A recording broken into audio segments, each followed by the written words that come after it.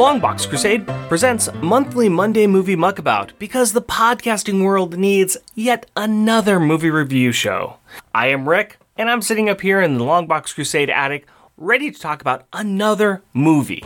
And in order to do that, I need to have another person on. And this time, I've decided to bring in Max Traver, one of the fans of my other show that I do, Unpacking the Power of Power Pack. Max, we've never talked before.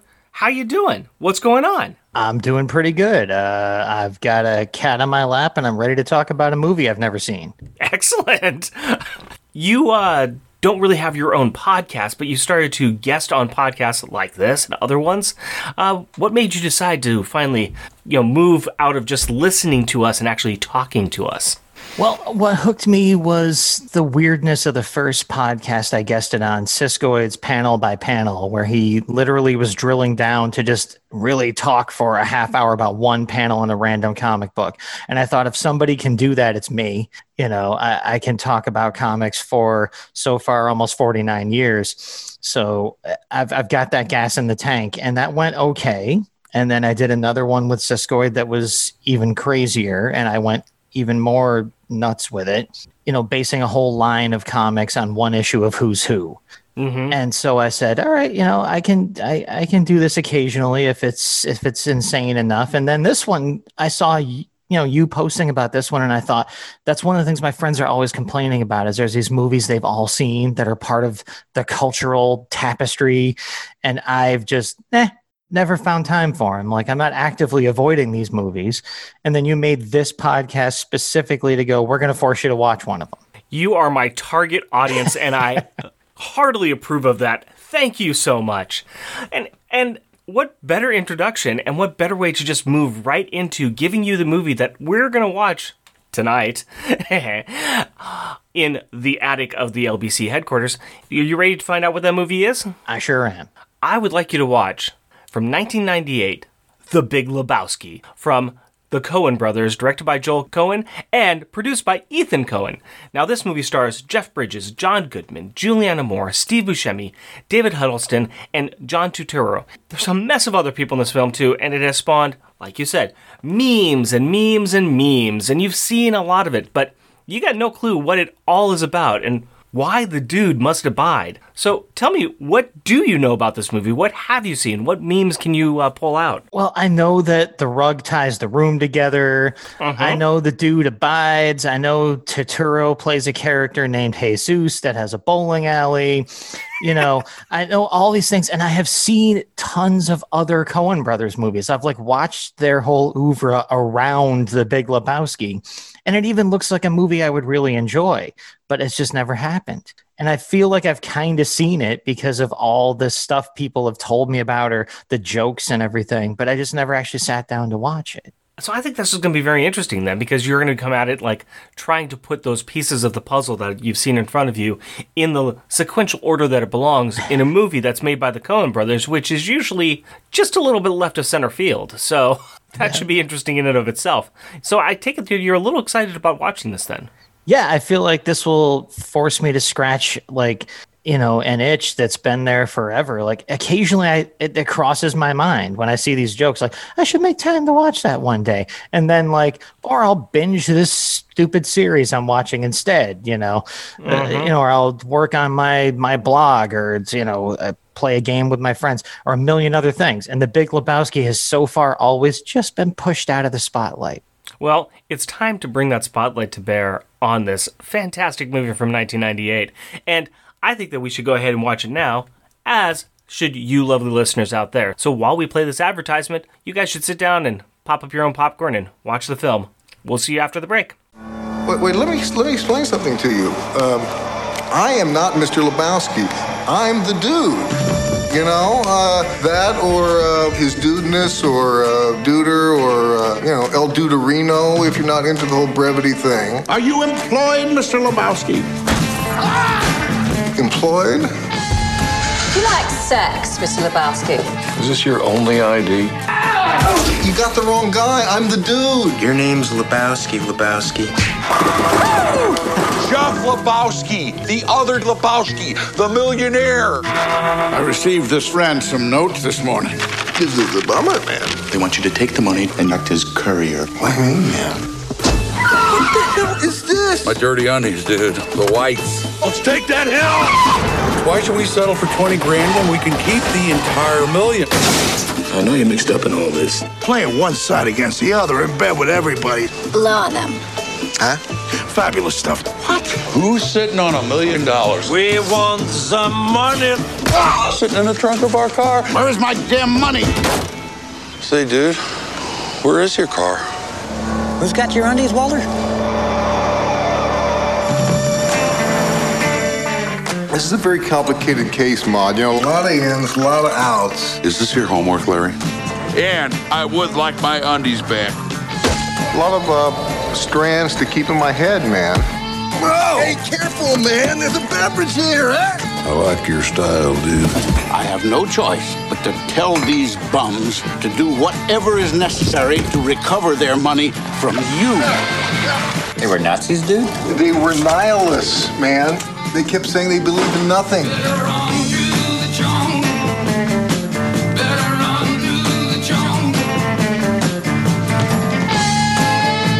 You figured, oh, here's a loser, you know, a deadbeat. Well, aren't you?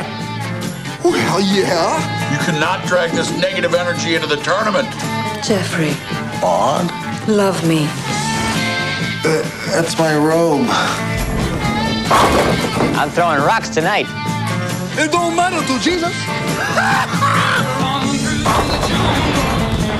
This could be a lot more complex. I mean, it's not just, it might not be just such a simple, you know? And we are back. So, we've had an opportunity to sit down and watch the movie, and before we get into Max's impressions of the movie, I want to give just a quick synopsis of the film. Jeff Bridges is Jeffrey the Dude Lebowski, a Los Angeles slacker and avid bowler. He is assaulted as a result of a mistaken identity, and then he learns that a millionaire, also named Jeffrey Lebowski, was the intended victim. The millionaire Lebowski's trophy wife is kidnapped, and he then commissions the Dude to deliver the ransom to secure her release. The plan goes awry when the Dude's friend, Walter Sobchak, played by John Goodman, schemes to keep the ransom money. Subplots include a sex-focused heiress, the league tournament with a creepy bowling rival, the slow destruction of the Dude's apartment and car, and the death of a friend. And this all makes a very surreal and very trippy film. So, Max, what was your impressions of this seminal Coen Brothers movie? Well, I was very glad to see that it didn't only live up to the hype, but it really far surpassed it. I ended up being a little angry at, actually, the fact that this movie, for me, seemed to have been relegated to the land of endless memes used largely by morons online.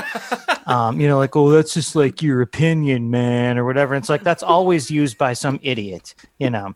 And I felt like this movie deserves so much better than where it seems to have been parked. So I really, really enjoyed this movie. I like Coen Brothers movies anyway, but this was one of the few I had just not managed to see. Well, I'm glad to hear that. And it's very interesting because, you know, as you said that, and as I've kind of been having this conversation with a lot of people right now, a lot of the movies that I'm bringing into this little experiment are movies that are so big and are so in the public consciousness that they do end up becoming meme factories. And this movie is got tons of them. I mean, how many times have you seen the picture of Sam Elliott leaning on the bar with the bowling alley behind him, saying something that would never come out of this character's mouth? Right. You see that all the time. But in rewatching it and in seeing this for the first time, you are kind of getting to experience, like, oh, I've seen those things before, but now I see them in context. And it's very interesting to me that you recognize that and also kind of are finding a new level of joy and level of anger at the same time. Yeah, it's like, and I don't know anything about cars, but this is kind of like I imagine someone would feel if they saw me driving a Corvette. Like, just that really understood and loved those cars. They would see me driving it and they would just couldn't wait to rip me out of it and slap my hands. Let's go ahead and talk about some of this movie now. Tell me some of your highest high points about this movie. one of the high points to me was just latching on to what I felt the overall theme was. And maybe it's me reading a bit of my own surroundings and my own life into it, as I guess we're supposed to. But the theme of people who just need to create a sense of meaning out of their lives when there really isn't one. And you have the dude who is trying not to do that as hard as he can. He's trying to just go with the flow. And then you have Walter, who is trying to force huge, important meanings onto things and seem like an expert on everything that comes out of his mouth. And to me, just watching that interplay between those two was a high point for me. I couldn't nail it down to, I guess, single moments at this point, because I just digested this entire film. But there were things like I really enjoyed seeing Turturro as Jesus, but I was surprised that he's only in 2 brief scenes.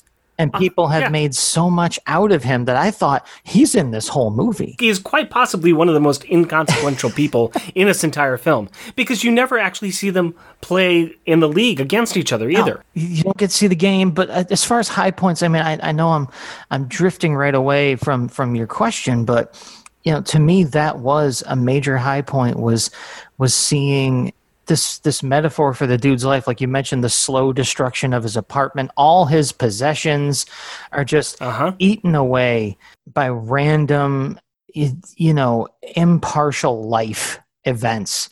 They have nothing to do with him. He didn't ask to get involved in any of this, and it takes almost everything from him anyway.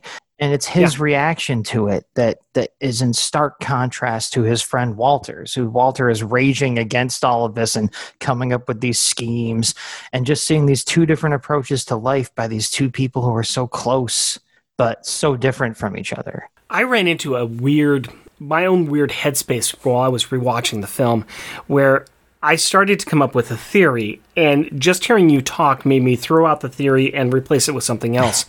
Originally, I was thinking that the dude and Walter and Donnie, played by Steve Buscemi, who does an amazing non-Steve Buscemi role, which is incredible. For those of you that haven't seen it, Steve Buscemi plays Donnie, and this is the third friend in this bowling league between Walter, the dude, and him. And he plays the guy who is always cheerful, he's always happy, he always wants to say something, and he keeps being told to shut up. He cannot get 2 sentences in, or 2 words in, before Walter or the dude just tells him to shut up, Donnie, shut up, Donnie, shut up, Donnie. And then, sadly, at the end of the film, he has a heart attack in the middle of a fight, and yeah. I had an interesting theory, though, when I was first watching it, and I was like, wow, I think that Walter and Donnie are kind of the id and ego, or the good and bad angels that are on the dude's shoulder. But then I was listening to you talk, and I said, you know what? I think that this movie is all about Donnie, actually, and we're just seeing the 2 angels on Donnie's shoulder. And that is the dude who has got the laid-back attitude, and you see Walter, who is this firebrand, and he's the devil, and he's always moving them into the mischief and mayhem. And the end of the movie really is about the point in time that Donnie dies, and it just kind of everything falls apart. It is a theory that goes nowhere. But that fits in with this movie so well, because at the, like you said, Donnie dies, and then the steam just kind of comes out of everything. The wind goes out of the sails of the plot, and it's, let's take this coffee can and blow it all over the dude's face, and it just sort of winds down after that, and that's the point. There's not much has changed. Like the last line is like, man, let's go bowling, And that's another piece of it as well, is that these characters, like most Coen Brothers movies, you take these characters out and you put them back in, and not much has changed. Yeah, their friend's gone, but at the same time, they've grieved for their friend, and then they've moved on, and everything moves on. There's nothing that really has changed about anything at all, except that there's a little dude that's going to be bored somewhere. Right. And it's, not to get too amateur film school about it, there's a new set of pins that are just going to get knocked down, and we can't ignore the prevalence of bowling as a symbol in this movie. And there are symbols everywhere in this movie. That's just like, for me, like, they drove it home really heavily, but it's just, the randomness of something knocking into things and scattering them all over the place. And they just go right back for more of it at the end. Yes. What about the set pieces that they have here? I mean, we talked a little bit about bowling being very essential, but one of the major set pieces is the bowling alley. And that's kind of where you got the bowling alley and the dude's apartment. And those are kind of the pivotal pieces that hold the set together, you might say. Yeah. I mean, other than, the brief sojourn to Malibu and Treehorn's party and all that, this could have been, just a play with two scenes. They don't need a lot of room to range around to tell this story. So and I get that feeling from a lot of Coen Brothers movies that it could have been written as a stage play. Yeah. The dude's apartment just slowly coming apart, the bowling balls getting knocked around. It's, you're almost watching with the dude's apartment in his car, a slow motion bowling ball strike happen to his life. Yeah, I can definitely see that. Is there any other scenes or things that you really got struck with in watching this movie the first time through? I got a lot of enjoyment that I didn't expect out of Philip Seymour Hoffman as Brandt. As the assistant to the Big Lebowski. I didn't expect he was even in the movie. And then when I saw him and just the utter suck-uppedness that he played, and just the smiling fakery, that attitude that he portrayed. And one of my favorite lines in the movie is when the Big Lebowski says to the dude, "As Brandt is my witness." Yes. And I just can't believe that that's not one of the longest lasting phrases from this movie instead of all the other things that people have pulled out. Like, I want to say that all the time. I did forget, and I do forget that Philip Seymour Hoffman is a part of this film for a lot of the reasons you just said. He is very young, fresh-faced. I mean, really looking at a lot of the people in this film, I was looking at John Goodman and just, oh my gosh, I've seen John Goodman recently. This is peak John Goodman here.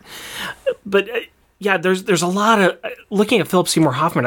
You forget how good of an actor he was, and how amazing he could just take small little roles and make them really interesting.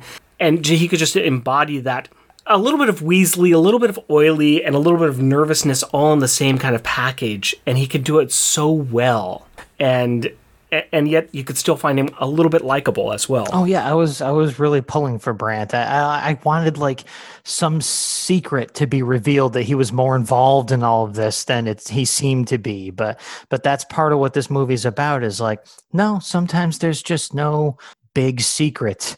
It's just life happening. Bunny just wandered off. She didn't even kidnap herself. It wasn't even. And the Big Lebowski was going to take advantage of the situation, using the brain dead dude to handle the to throw everything off on.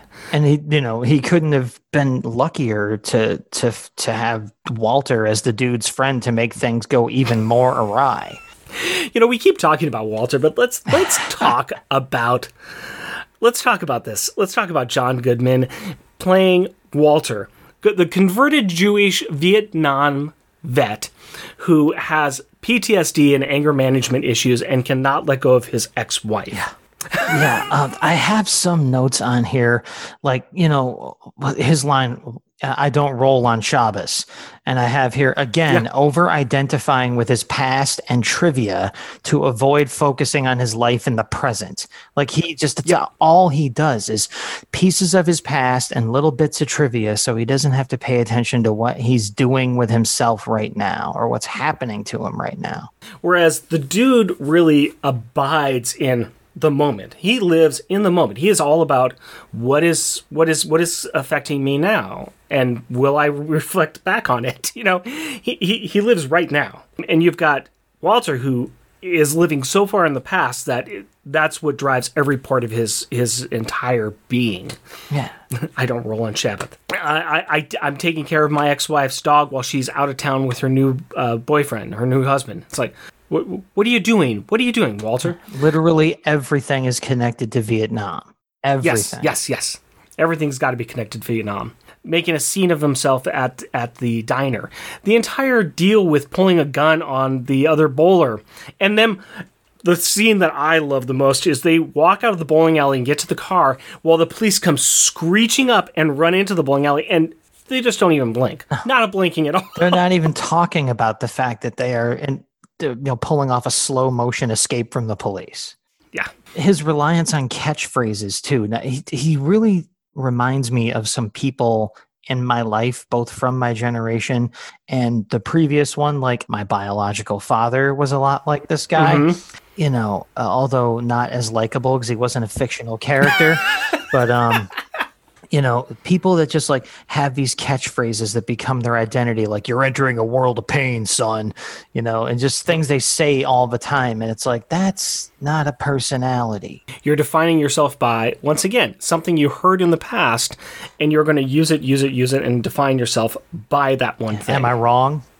Constantly with him. Am I wrong? No. We also have Julianne Moore. Yes, Maude. And another surprising person in this film, that she's in this film, just what a left turn the film takes whenever she is introduced. Yeah. From the first moment, the first scene she appears in, I believe I'm sitting there going, wow, that is a kick-ass Walkman that he has. This dude is laying on the floor and he's got this really cool, big, chunky black and white Walkman. And I'm just totally focused on that because I remember when those things hit. And then all of a sudden, there's these three people looking down on him and he gets popped in the jaw. And I thought, is that Julianne Moore? And we also go into one of the two dream sequences that are amazing. Amazing. Yeah. Julianne Moore. Yeah, Julianne Moore's character in this is something very, very special. She is very interesting and eclectic. And like I said, in a movie that we have already been introduced to some very fascinating characters, we have somebody that just almost doesn't fit. And yet she fits fine with the movie. Yeah, I feel like she's there. It could have almost been on purpose to balance out the fact that they had almost no real feminine presence in the movie. Like she strikes me as they were doing a few drafts and went, okay, so Bunny's not great as the only woman in the story, so we should maybe do something here. I'm not sure if that happened, but now that she's in there, I cannot imagine this movie being as good as it is without Maude in it. Maude fits that hole for a lot of stuff. Yeah. And she also is the glue that kind of allows the dude to put these small little disparate pieces actually together and figure out what's going on. That could have been part of it too. Like, how do these two morons survive all of this? Well, they're going to need an oracle, So here she comes, and she comes flying naked on a harness, slinging paint and screaming. Which almost kind of leans into that. She's almost this mythological figure that enters his life, Yes. Yeah. I should ask you this. Is there anything that you didn't like about the film? Is there anything that you really had a problem with or were not a fan of? No, this one, it's tough because every scene had little things like, I want a t-shirt for Carl's band Autobahn, like him and Flea's old band. Yeah, every scene had little details, and I have 90 notes on this thing. It's be impossible to get through them all. Like the lines like, a 1,000-year line from Moses to Sandy Koufax, like it's just the scenes, the lines, everything. I don't really feel like I'm distant enough from the movie. I'd have to watch it again to start picking it apart. But right now, it has just completely won me over. Like, I'm just, it's like a lot of times when I see a Coen Brothers movie, I'm just utterly smitten with it. Well, I think that leads us quite nicely into our ratings of the film. We rate this film on how many full bags of popcorn would you give it? 1 to 5, no halvesies, because we are on the Longbox Crusade Network. So tell me, what would you give this film? Oh, I'm going the full 5 on this. I have to. Nice. Nice. I love Coen Brothers movies, and as it stands right now, this is near the top of the 8 or 9. I did have a list that I have seen. Well, I'm glad. I am very glad about that because I think this is a very seminal movie for them. I think that this is a little bit different from the other ones that they have done, and it's definitely got a little bit more of the humor element, but it definitely is a Coen Brothers movie. There's no mistaking it at all for what it is. I think I can agree with you. I might go a little bit but I am very high up there on as well. Before we go, is there any kind of plugs, or is there anywhere else that people can find you on the internet besides, or is it just a lot of random guest stars? No, I have a little comics blog I've been doing for a little bit, maxreadscomics.wordpress.com. And it's really, I just blog about the books I pick up every week, old books, indie books. It's really a way to keep me accountable for all the money and time I spend on comics, and to make myself read these comics I'm buying. You know, you just like, hey, it's on In Stock Trades for 42% off. I'll get this omnibus. And then you just have this thing. So I'm like, I should read these things and blog about them. And I have like a handful of people that chime in. So I know I'm being held accountable. So I just have that little blog, and you know, the occasional time when I pop up on someone else's thing and ramble a bit. Well, it has been a pleasure to talk to you, and I'm glad that we had this opportunity to spotlight your knowledge and to let you ramble on, and also to, you know, find out about your blog as well. Now, as for myself, if you're not listening to me on here, you can find me on Twitter at JeffRickPresents, or on my other podcast, Unpacking the Power of Power Pack, which I host with my Bowling League sanctioned ball buffer, Jeff. I would also like to do a big thank you to the Longbox Crusade Network for letting me use this wonderful attic of their headquarters to broadcast our show, and also to their sponsor, Omaha Bound. If you need to bind up all of your pro bowling magazines, there is no better place that you can go besides Omaha Bound. Also, to the Longbox Crusade members who help support this network, thank you, thank you, thank you. And if you would like to join them, head on over to Patreon and search for the Longbox Crusade. For now, though, I want you all to grab the popcorn and pull up a seat, because we will be back next month with another episode. Thank you very much, and have a good night. Our theme music is The Entertainer by Kevin MacLeod at Incompetech.com and is licensed under Creative Commons by Attribution 4.0 license.